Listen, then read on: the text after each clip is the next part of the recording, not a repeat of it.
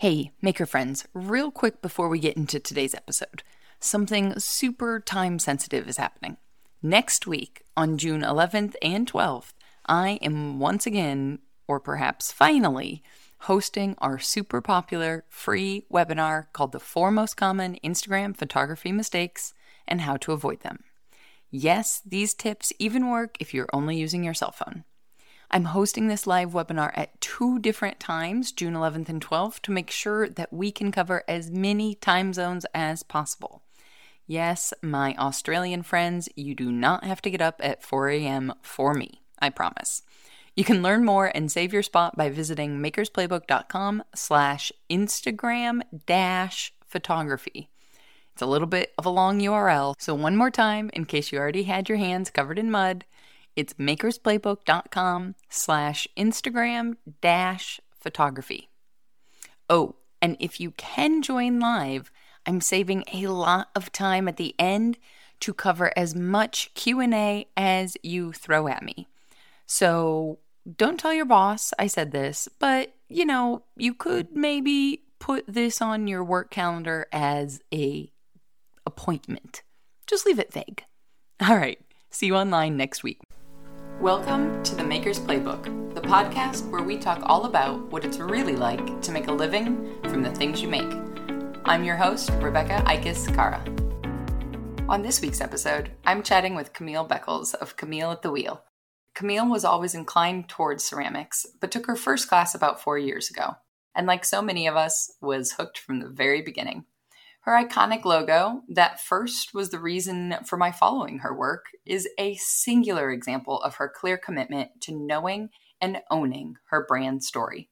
It's central to our conversation about representation in the arts world, making work you actually enjoy making, and continuing to explore the meaning of that word balance when it comes to multiple jobs and building a business you love. There are so many topics in this conversation that I'd love to dive even deeper on than this quick hour allowed. So I'm sure I will be asking Camille back soon. Not to mention, I will be dying to hear more about the new project she teased us with at the end of this episode, so be sure to listen all the way through. If you love this conversation as much as I did, then tell us by leaving a review on Apple Podcasts or wherever you're listening to this podcast. And as always, if this spurred questions for you, send me a DM on Instagram at The Maker's Playbook so we can queue up another episode specifically for you. But first, let's hear from Camille. Hey Camille, how's it going? Hi Rebecca, I'm good. How are you? I feel like every question I ask now is so loaded when it comes to all things in the world 2020 and where we're at. So how are you? Oh my gosh, that's such a complicated question. Right? Existentially, emotionally. Yeah. I am very fortunate to say that on the whole, all things considered, I am doing very well. My family, the people I love, are healthy and safe. Yep. I am fortunate to be employed as my partner. We have all of the basics of food and shelter and safety, those sorts of things. So in that sense, I'm doing very well and grateful for that. Wonderful. And I feel like that has been the one blessing of 2020 is I think it has recentered all of us to say, hey, here's what actually matters. Here's what's really important. And then everything from there will sort itself out. Totally. Eventually. Yeah. So, since you mentioned employment, are you working full-time with your ceramics and Camille at the Wheel now, or is that still the side part-time hustle and working elsewhere? Where's life at with you for that? Yeah, so I have a full-time job. I work for a nonprofit called the Center for Policing Equity, and we are a research organization that works with police data and communities to bring about more racially equitable public safety. So that's my full-time job, and pottery is my part-time hustle / therapy / hobby turned business. So I am working full-time and then also running Camille at the Wheel after hours when I'm not doing my full-time job. And that full-time job sounds amazing. Also, like I want to have a whole conversation about that. That's a message that needs to be spread loud and clear, particularly. Yeah, we have been busy, to say the absolute very least, this year and many years leading up to this year. For sure. Absolutely. Talking about the silver linings of 2020, that's one of those things that as a middle-class white woman. That's a great awakening of 2020 in some ways. What a mediocre phrase to put with that. But, as far as, okay, if there's something that can come out of the upending of the world, global pandemic, racial awareness, inequity in the US, let's just hope the work continues. We'll leave it at, there's so much more we could go with that, but we'll move back into the world of the mud and leave it at that. Yeah. For sure. As far as being the part-time hustle, being where you're at right now, the elevator pitch of what brought you today and how you and I wound up chatting, for those of people who aren't yet following you on Instagram, which I will be sure to include a link in the show notes. But how did you wind up to this side hustle in ceramics and where you're at today? Yeah, so I have always wanted to do ceramics. My fiance says that on our first date, I told him that my dream was to have a ceramics studio in a coffee shop. And I don't remember that. I don't remember saying that, but I finally got around to signing up for a class maybe 3 or 4 years ago. And after my first class, I was hooked. And so I kept doing it. Reached a point where my work was getting better and I kept having friends asking me, when are you going to sell stuff? Can I buy this from you? This looks so good. Can you make me this? Can you make me that? And eventually got to the point where I felt like my work was good enough to be able to sell, and I could, in good conscience, take someone's money in exchange for a mug or a plate or something that I made.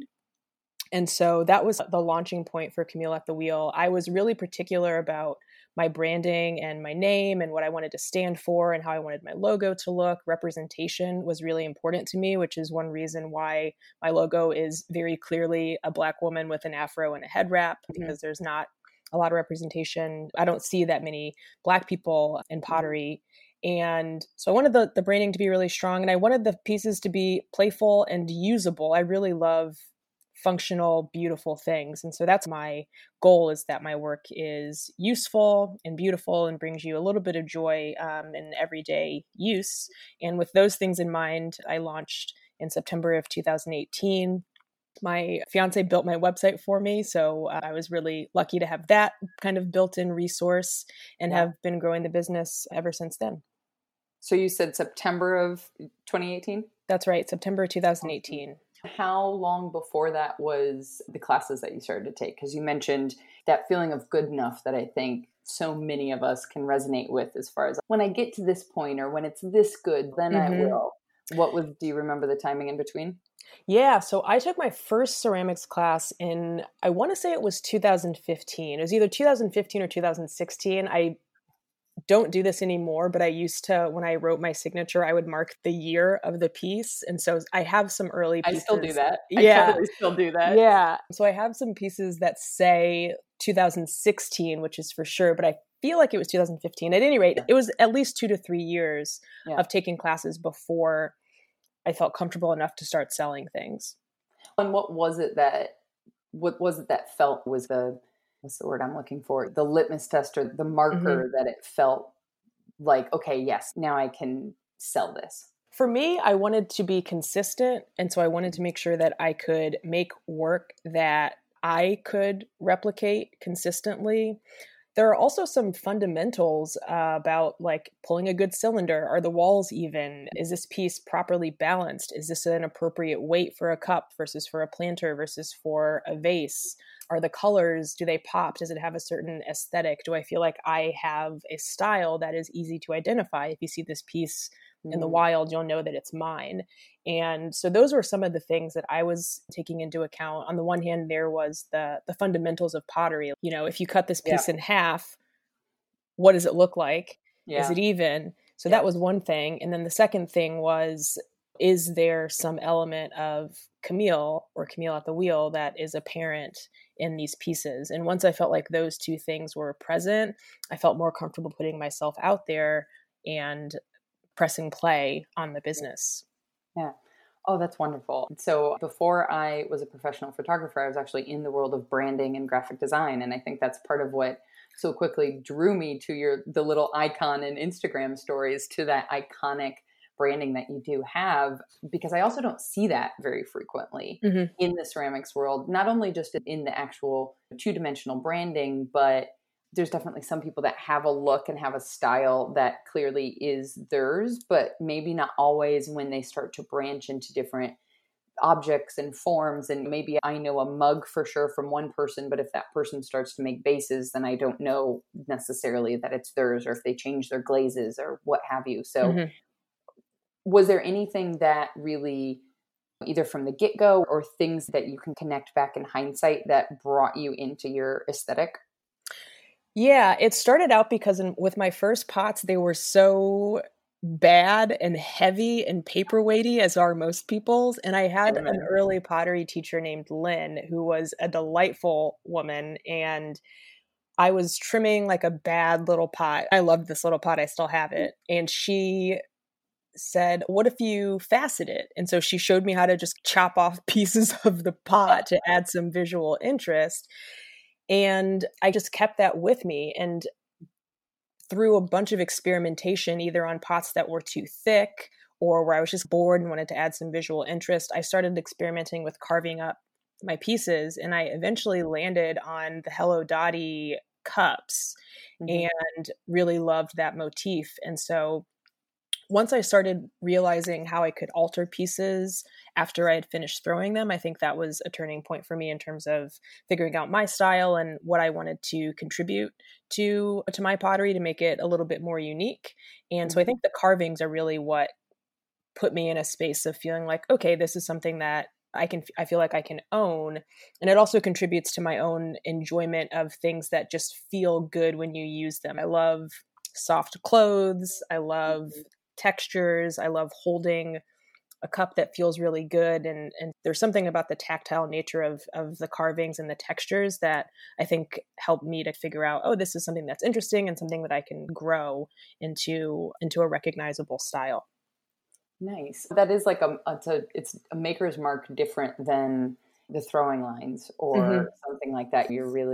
I think that's what's so special about ceramics in so many ways, is that it's so much more intimate than any other art. And this coming from someone who's photographed weddings for 10 years, I used to think it doesn't get much more intimate than that. But really, when I think about using my hands to make something and then someone else holding that object every single day in the kitchen in the morning, in your pajamas, on the couch, in your intimate of spaces is so very special. Yeah, for sure. And I really love, and I think all ceramicists love when people send photos of something that they've made in daily use. And that also is one of the things for me that is really important, is that there are some things that there are vases and then there are vases. And I, not to undersell myself, I am capable of making vases, but I think I'm oftentimes more inclined towards vases, things that you can use every single day. And so that's one of my goals, is for my stuff to be integrated into your daily routine in whatever way that makes sense for you. I think that's a really important delineation. And I imagine that's informed a lot of the business that you have and are continuing to build in terms of your audience and who you're directing to, because you're right, it's a completely different beast in terms of the vase world of fine art and here, let's put it up here and look at it, versus it's going to go in the dishwasher and it's going to go on the coffee table and your kid might knock it over or the dog's tail might hit it or what have you. So how is that? Is there anything that comes to mind as far as how's that informed the growth of the business, or how you're marketing, or any of the pragmatic side of things, I guess? For me, I use every single thing that I make. So everything I'm selling is something that I use every single day. And also, I don't have a dishwasher. I live in New York City, so it has to stand up to washing by hand. Sometimes things slip and hit the sink. So for me, I think it's about, first and foremost, it's just about making stuff that I like and stuff that I would be happy to use. And the fact that somebody else thinks that is cool and interesting and beautiful and that they want to have that in their lives is just incredible and humbling and fantastic. But I think that's always my starting point, is what's something that's interesting to me? What's something that I want or need? And then how can I design a piece around that? I think the vase, to go back to that, that's also important to me. But for me, that's more of keeping my own skills sharp. And I think there are fundamentals of pottery that are really important to have a good grasp on.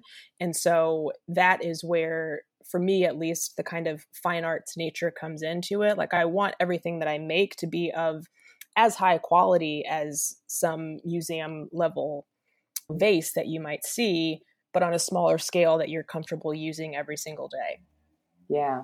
There's so many different questions in my mind, and we're going to come back to some of it. But first and foremost, for somebody who's just starting out, who's seeing all of these people on Instagram and Etsy and stuff selling their wares, and for me personally, I actually started selling my stuff simply because I didn't have the space to keep it, and I was going to keep making. You're in New York, I'm in Chicago. Like, I don't have a basement to store boxes of things, and so that was the impetus for me, which is not nearly as good as the impetus for you, but something that you feel like, hey, here's some markers for people who are just getting going, like some very clear markers, rather than that feeling of being enough, but the skill set of saying, hey, when you're in this place, that's a viable place to start selling your work.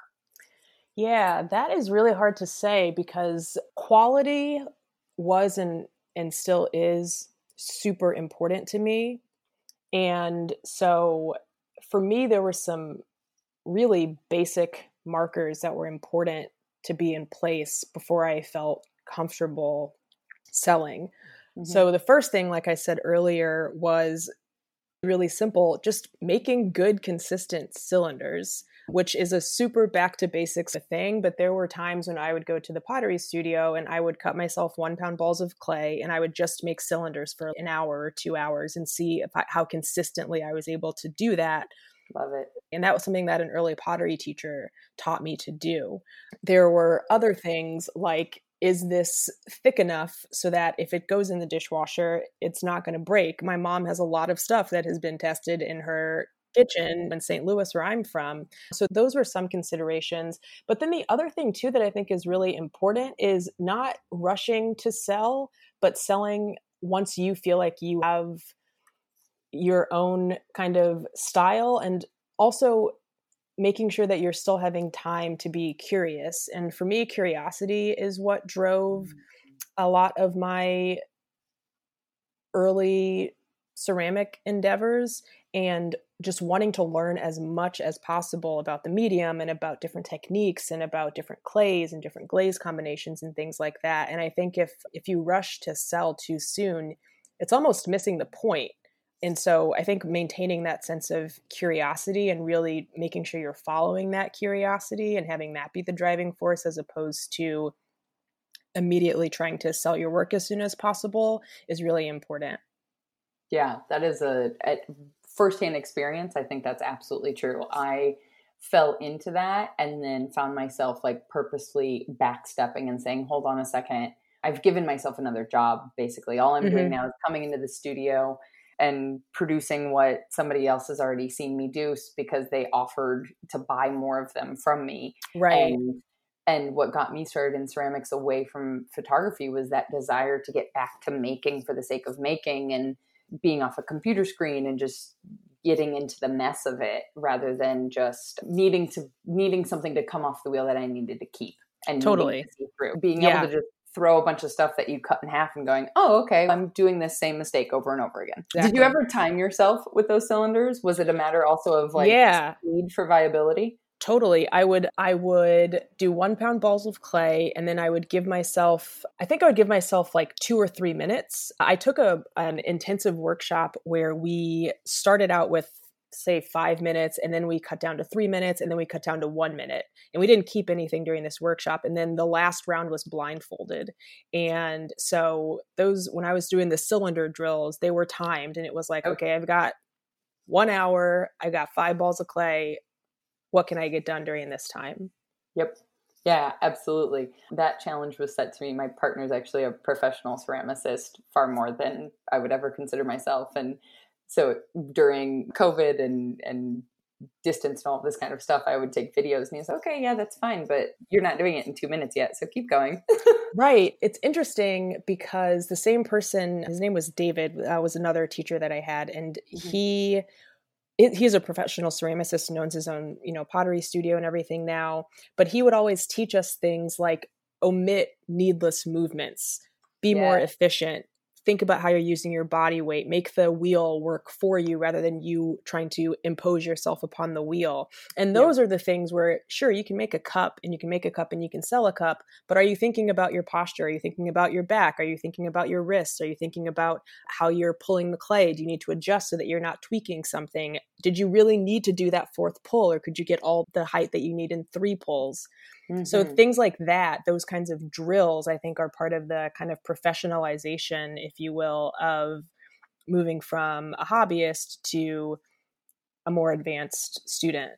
Yeah, because if you're starting to count your time to get into a little bit of the business side of it, if you're effectively trading time for money, Totally, at its most basic, right? And Yep. so if it takes you 20 minutes to throw a mug, let alone put a handle on it and then fire it and glaze it and fire it, you need to sell that mug for $100 mug. Exactly. Which there's people who might want a $100 mug, but then we're talking about vases and not vases. Right.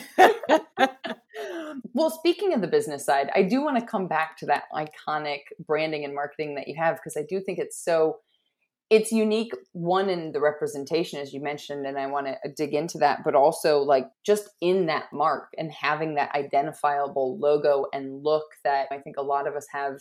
We picked names that we could get in a domain and an Instagram handle, but maybe there's no other visual brand surrounding that experience. And I think that's something that for sure for me on this podcast, I want to give a lot of people that tactile business advice, because I think for so many of us artists, we get into it because we love what we make. We don't get into it because we're any good at business. Right. Yes. And if you're trying to make a living from the things you make, you have to learn how to be good at business. Yeah, you have to learn how to be good at business. Exactly. So was that something, it sounded to me when you were talking about just the very beginning of starting, you already had this through line and this eye and this looking forward ahead to, hey, I need to have a visual brand. Was that something you were aware of from the get-go, or how did that kind of come about? Yes and no. When I first started pottery, I was watching 1,000 YouTube videos, staying up until 2:00 in the morning because I was just so in love with this new thing. And I found the videos to be mesmerizing. And there were a couple potters I found who had maker's marks that they would stamp into their pieces. And so I mentioned to my boyfriend at the time, who's now my fiance, that I wanted a stamp for my pottery. And so for my birthday that year, he designed a stamp for me. And so he just made up the design, and it happened to be like my head, like a smiling version of me with like a head wrap. It was not the one I have now. It was an earlier version of that. Okay. So that was my like 1.0 stamp when I was just doing it for fun and didn't necessarily have the business in mind. When I was ready to launch the business, though, I wanted to have strong branding, have a solid through line in terms of the theme and things like that. And so I brought my existing stamp to a friend of mine who is a graphic designer, and he and I had a conversation about my goals and what I was interested in and what I hope to do with the business and those sorts of themes. And that's really where it started to concretize into representation is important. And I wanted to maintain the headscarf and like the fact that there's very clearly like an afro in the logo, and there's an element of playfulness and an element of usefulness, and those sorts of things really solidified through those conversations. And so what came out of that is my current logo, which is professionalized, upgraded, smoothed out edges version of what I had as a hobbyist. But now this is something that I can carry through with my work as a business. As a graphic designer, what I find to be so strong about it is like you have that clear representation. It speaks very clearly, but at the same time, it looks really great in a tiny circle on Instagram stories. Yeah. And that means you also can easily make it into whatever version of finding something that you can stamp into clay that resonates. It stamps into clay really clearly. It works on Instagram stories, and you are speaking into your values of who you are and what this business is about is like the trifecta of branding. It's and that was something that was super important because the original purpose of this was to be a stamp on clay. And in the birthday gift version of this, it was detailed, and it was only used for me to stamp cups and stuff that I was making for us at home. Mm-hmm. But one of the key qualifiers of a successful logo for me with this redesign was, again, that it needed to be It needed to be able to be sized down to a 1/4 inch or however big that is to work as both a stamp and as the logo for the business. I'm really fortunate to have very creative and resourceful people in my life, and this was an outcome of those partnerships. I think at least my experience with entrepreneurship the last 10 years, it takes a village. Oh, for sure. Yes. And that's, as we talked before we hit record on this episode, is that's the only way I got my photography business off the ground. And when I was looking into ceramics, it was like, wait, where's the village? Like, where's the support network? Where do people find out information about how the heck do you take this from side hustle to full time? If that's what you want to do. Speaking of that, what is your dream and kind of the balance that you're finding in life between the work that you're doing with the nonprofit and Camille at the wheel? Like, what's that balance like? What's a, kind of average day, average week for you, real life? If I'm speaking perfectly honest, I don't think I've found that balance yet. So for the past 3 months, we're in November now. So since I got back to New York, I was stranded during COVID away from home, which is a very long story. So by the time I actually made it back to New York in July, my balance looked like working all week, driving out to Long Island on the weekends to do pottery because I was able to set up a temporary studio in my grandparents' basement, doing as much pottery as I could on Saturday and Sunday, and then just going back and forth for a really long time. And then eventually amassing enough stuff to where I put it all in the car, drove it very carefully across 3 highways to get to Manhattan to where the kiln was located. And then to put all my greenware in this kiln, and then driving back to Queens, and then driving into the city to glaze stuff, and then driving home, and then working, and then going into the city on the evenings, and then also going to the city on the weekends, and then also going back to Long Island to throw more stuff. So it was the hustle. I do not wish to glorify the hustle. The hustle sucked, and it was extremely draining. It was not great for my physical well-being.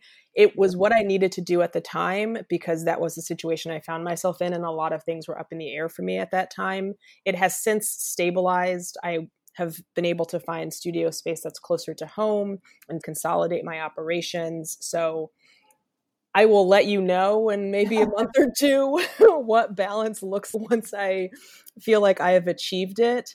But of late, things have been very imbalanced as a result of just needing to figure out how to get stuff done, get these orders out of the door. There was a rush of orders for me over the summer, and I wanted to fulfill those as quickly as I could, but while still maintaining a good quality product. And so catching up on those was really important to me, and showing to my customers that, hey, like, I'm doing everything that I can to get these to you. This takes time, but I promise it's going to be worth the wait. And I have been really fortunate to have super patient and supportive people who have been following me and who have purchased my work. And so doing what I can to meet those demands has been really important. And once that kind of flood is over, I will hopefully be able to get back to a bit more of a balanced place and doing less kind of back and forth running and ripping. But it's been a really busy few months for me. And I appreciate that candidness, because I think that's just there's so much verbiage out there on the internet around balance. And I'm 10 years deep. I still haven't found it. And actually, I probably just keep adding things. I had a coach once tell me that effectively balance was a myth, because if you think of it like a teeter-totter, balance is where you're nowhere, you're hovering. And so you're not, that the goal shouldn't ever be balance, because to him that was like, if back when we used to fly, if you're flying from point A to point B, balance is when you're 3,000 feet in the air and you're just hovering, as opposed to just being firmly where you are when you're there and being all in that moment. Frankly, what makes it worth like that? I feel that grind, and I firmly believe the hustle, like all the hustle till you make it hustle, like, no, that all needs to die a strong death. But at the same time, we put ourselves in these positions for some reason. There's something, I'm assuming right now, that there's something that kind of drove you to trying to figure out doing both of these things, having the full-time job, trying to do the ceramics, driving. The hustle is even worse when you're dealing with Queens and New York and Long Island traffic. That's like a whole nother level of hustle. Yeah. So for me, what happened for me over the summer, I have always had a really strong base of supporters local to Mhm. me. Before COVID, I participated in a lot of local markets. Not a lot, actually. I participated in a small number of local markets, but they generated a lot of business and a really wonderful community of artists, not just ceramicists, but all sorts of artists here Mhm. in Queens. And of course, the pandemic prevented us from being able to have these markets. But in June of this year, after George Floyd was killed, there was a wave of support for Black businesses of all types. And mine was one of them. And so I found myself, I was checking my phone and I all of a sudden had just thousands of notifications and traffic to my website had just exploded. Like it's a miracle that the site didn't crash. And so that kind of generated a ton of sales for me that I Mhm. frankly was not expecting and wasn't really prepared for. And so part of what, and also I wasn't near a wheel at the time because I was stranded away from Branded. New York. So I was in a situation where I had all these orders and I was very clear on my site. I can't make anything right now. My community studio is closed. I'm also not close to a wheel. But as soon as I'm able to, I will let you know. If you're cool with this, great. And I promise you it's going to be worth your while when you've waited for it. And so a lot of my motivating factor was wanting to make good on the promise that I made, wanting to deliver. I take it very seriously that people are willing to pay for what I make. And times are hard. And the fact that with whatever spare money that people have that they want to invest that in my business and contribute to Camille at the wheel, I want to make sure that people feel like they've gotten what they've paid for. And so that's Mhm. a big motivator, is just delivering on those promises. I think also, if I'm being honest, there's a part of me that likes being busy, and Amen. COVID has forced us I to raise my hand for that. yes. And COVID has forced us to slow down. We can't go as many places or do as many things. And so I have been really fortunate that I have access to pottery. A lot of people don't have access to do the things that they love doing right now because they can't. And so having this as an outlet has been tremendously calming and also motivating because I want to do it as much as possible because it's one thing that I can do to take my mind off of everything else that's going on in the world. So those are a few of the motivating factors. But at my core, I am a doer. I love being on the go. I love having something to do. I love having a to-do list to check off. And I think part of that's just a personality thing. And it's maybe not great with ceramics because it's such a slow craft and so much of it is out of your control. Right? But yeah, You're speaking my language in terms of this forcing us to sit down and slow down and think, and then craving that speed of life. And somehow we're both also totally obsessed with this craft that makes us slow down. yeah, you can't. Anytime I try to rush something or take a shortcut, I always regret it. So, In a really aggressive way. Like oh, totally. it's Yeah. regret in the way that like something breaks in your Yeah, hands. yeah, or you get something back and the glaze is just so ugly, and it's you could have prevented that if you Right. had just taken an extra 20 minutes and done a better job. Like Um, you knew when you set that in the kiln, you knew there was a exactly. little voice in your head. Yeah, yeah. There is so much to unpack there, and I want to encourage our listeners to dig deep in education. I'm going to stay in my lane of what I know here because I think there's so much that spurs in my mind with other conversations I've had with makers and artists and Black and Indigenous and people of color around this strange surge of business, which is wonderful and also complicated at the same time. That's a massive subject to unpack that unfortunately I don't feel like we've carved enough time into, nor is it the lane that I should be in. So if there's any resources you suggest or the resources that I've been and educators and far more knowledgeable people who have been doing the work for way longer, I will link in the show notes for our listeners because I think that's a conversation I want to encourage, even if we don't have time Mhm. to dig into it today. Yeah, for sure. For sure. Keeping it to the business conversation just for our little podcast here. Has your business always been that pre-order model, or it's a made to order, people are ordering and then the making is beginning, or how does that process work for you? Yeah, so that is absolutely not my model. That is a model that I adopted because of COVID and because of being in a position where I didn't have any stock available to sell. And I was very fortunate in that this time last year, I was nearly sold out because the holiday rush had wiped out all of my stock from either my online shop or the markets that I participated in. And I was in the process of restocking when COVID hit at the beginning of 2020. And so I never actually got around to finishing the work that I had been working on, which would have then gone into my shop. So my normal model is that I make whatever I feel like making, and then I put that up for sale. Oftentimes I will make a lot of something. There are certain motifs that always do well, like the Hello Dottie cups and mugs and bowls. I love making those. It's one of my favorite things to make. And so I always make a decent amount of those to sell. But then I also make other things, planters, and just different things to use around the home. And so typically I'll make a group of things. And when I feel like I have a large enough collection of stuff, I'll put that up for sale on my site. Sometimes it's a big site drop. Other times I'll just put stuff up on a Tuesday if I've got it and it's ready to go. The made to order was really an adaptation that I did because of the circumstances that I was in this year. The only other time that I'll really do a made to order model is if I'm doing custom work, which I haven't taken on a ton of just due to a lack of capacity recently. Obviously, I realize the COVID experience is a stressor because it wasn't planned and you had that massive influx, but has it gotten any kind of thoughts firing as far as different models that work well for you, or why one works well for you over the other? Yeah, it definitely has. The problem with made to order is that it puts a ton of pressure on everything to turn out exactly how you need it to, or you're going to come up short. Fair. And I was lucky in that most of the stuff I made turned out exactly how I needed to, but there were a few things that either got broken along the way or didn't quite turn out. I'm in a position where I need to remake those things. What I like about the made to order model is that for me, what was really important is that I was making things that I enjoyed making. I didn't want to put anything up that was particularly onerous. No tea kettles are going to be ever available on a made to order basis. That's too much pressure. But things like cups and plates and planters, those things are things I know I can make, things I know I can make pretty efficiently, and things that I can make consistently.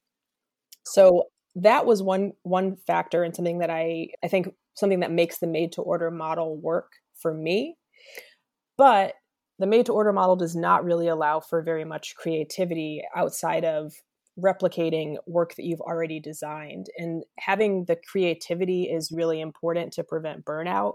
And so moving forward, my ideal scenario would be continuing to make a kind of standard collection, stuff that I always have in stock that I know I can make, that I really love making and that sells well, while also carving out time for experimentation and new designs and things that really feed the creative spirit and the reason that I started doing pottery in the first place.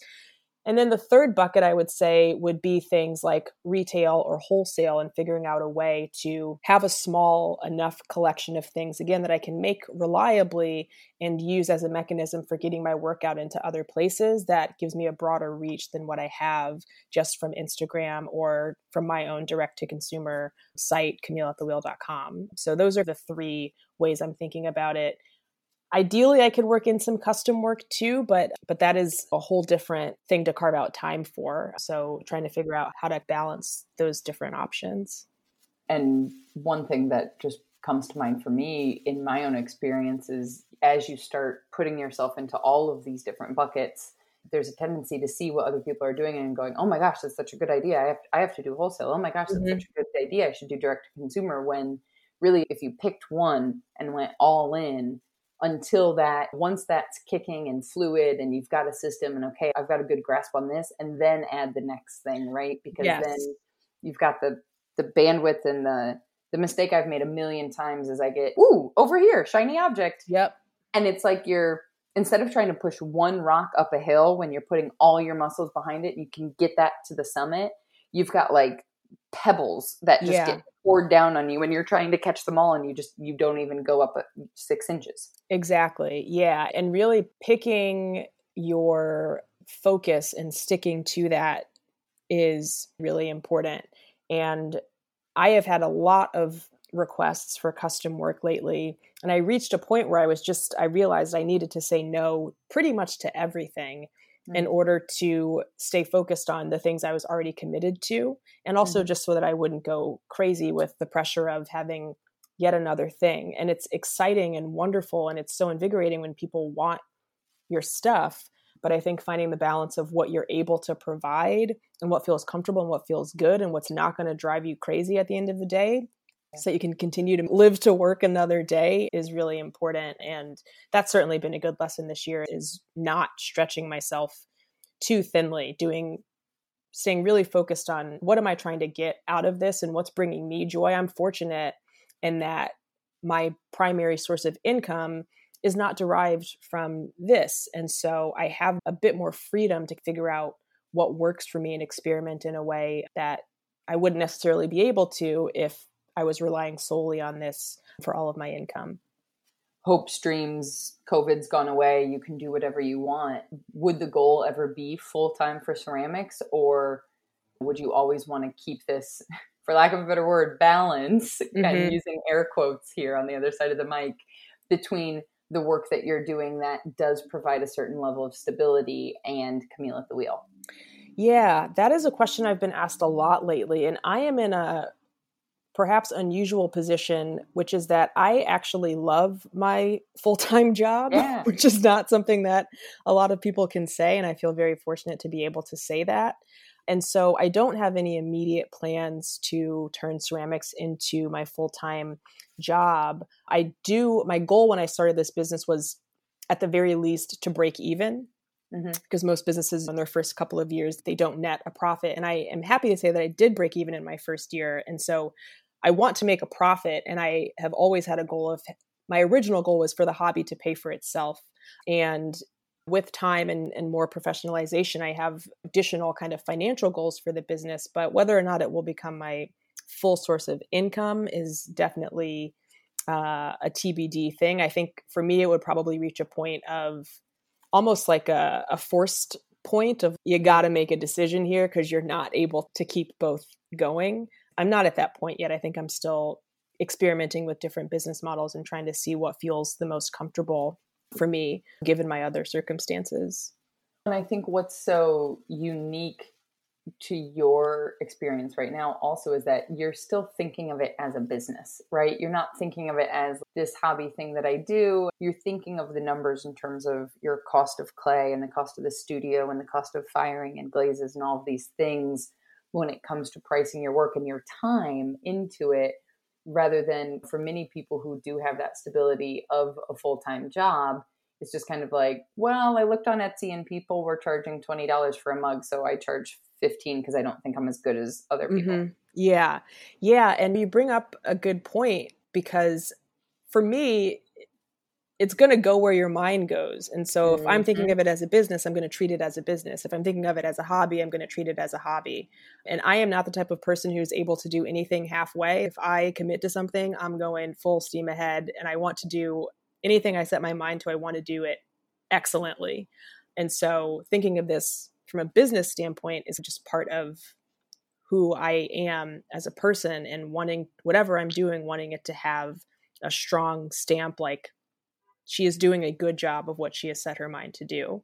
So I think keeping that kind of business mindset is important for me, and motivating as well.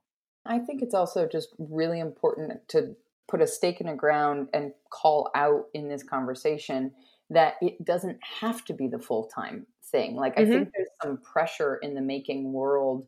At least this is what I felt when 10 years ago, when I started the photography business, of like, somehow you weren't legit until you were full-time. Yeah. And that's bullshit. Yes, absolutely. Just call it like it is. Like, that's the point, is you're intentionally choosing. Like, you have consciously made a decision and it's not just happening to you. Yeah, that's a really good way to put it. It is very much a decision. And again, I don't say that lightly. I think it's a decision that I have because I have a lot of privilege I have privilege in a lot of other areas that allows this to be a decision that I can make. And so I don't want to lose sight of that. But yes, it is very much a decision. And for me, it's about going back to balance. Maybe that's not a real, that is an illusion, but I do think you can achieve balance, and it doesn't mean that it's exactly a 50-50 split. It's really, for me, about making a choice about what I want and then being able to live out that choice. So if my choice is full-time, 40, 50 hours a week, and then pottery happens on the weekends or once a week in the evenings, okay, if that's the choice that I'm making, then how do I make the most out of that choice? If I want pottery to take up a bigger chunk of time, and that's the choice that I'm making, what else needs to shift in order to honor that choice? And so I think doing things intentionally is really important, and also protects you from feeling burnt out. If you feel like you're just going all over the place, responding to the whims of whatever shiny new thing there might be, then you're not exercising intentionality and not making choices. And I think that can detract from your enjoyment and from your success as well.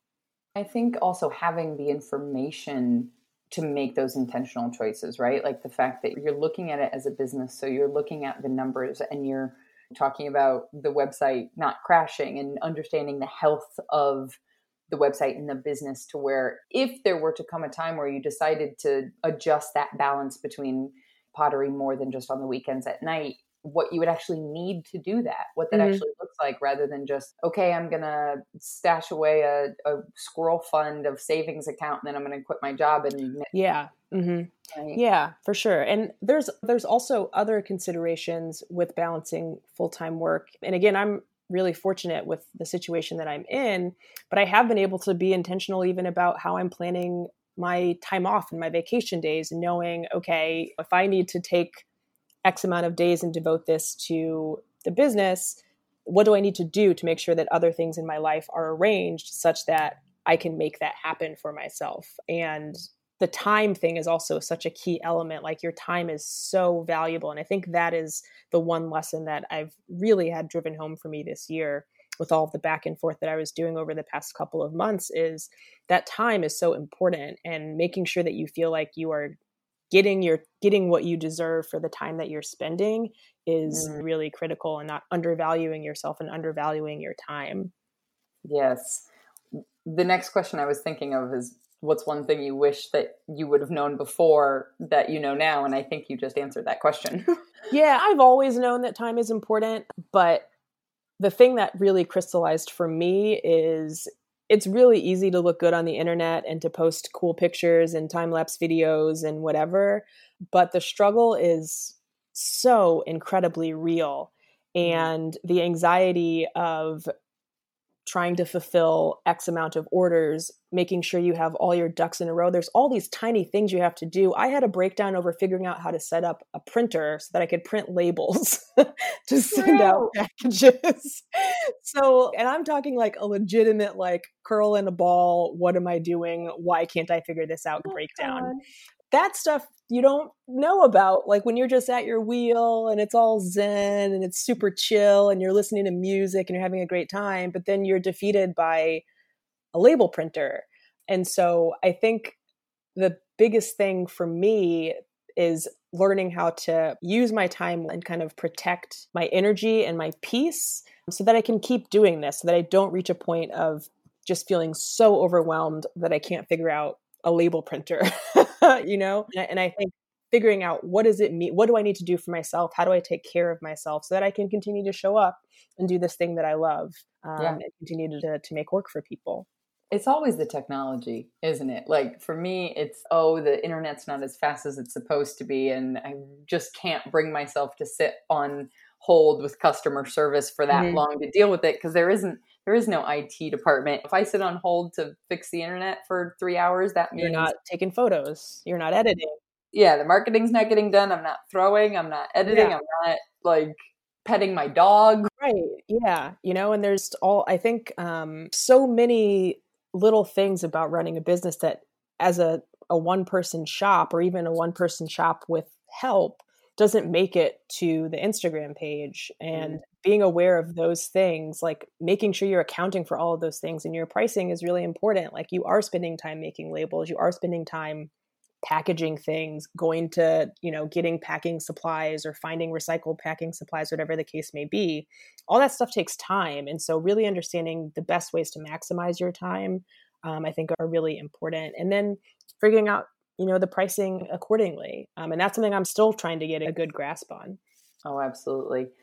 Well, to use the segue of time, I want to be respectful of yours and everyone tuning in, since I've always promised to keep these, or I'm attempting to promise to keep these under an hour. We're coming up close to it. So to total 180 and wrap things up, is there anything that, looking down the pipeline, coming to the future, knowing this will be live in this beautiful new year we call 2021, any big goals or any exciting projects that you want to share about or are top of mind? Big goals or projects. I do have a project that's launching in the spring, but I can't talk about it. So you might have to edit that nugget out. Stay tuned. What am I excited about? I'm excited for the fresh start that comes with a new year. I'm excited. I just got set up in a new studio, and which is scary. I was at one place for the entirety of my pottery career and really loved my time there, but needed to move someplace closer to home. So I'm excited to experiment again. I'm coming up upon some free space where I can really just make things for fun. My deadlines have been met.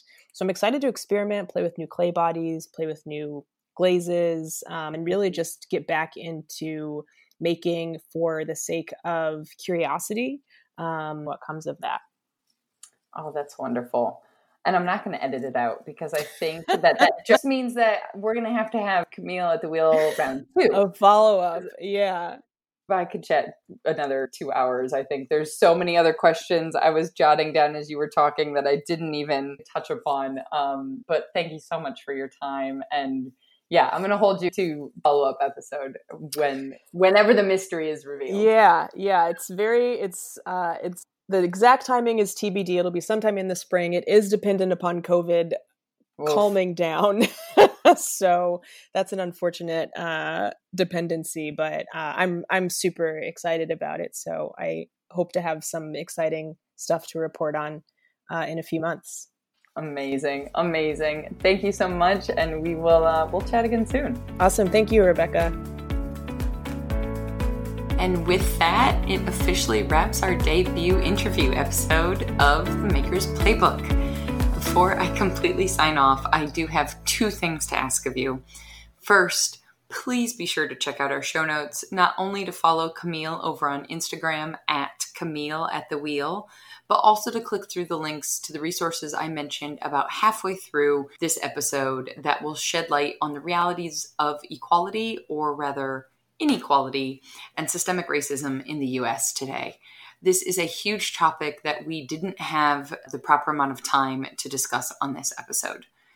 Second, if you enjoyed this conversation, would you please take 30 seconds to give a star rating on Apple Podcasts or wherever you're listening? If you could leave comments in your review, that would be extra helpful. And even better yet, actually, would you click the share button and forward our little podcast to another maker friend? I don't think I have to explain to other artists and makers just how important word of mouth is. And until next week, go get back to making your dreams a reality. Together, we've got this.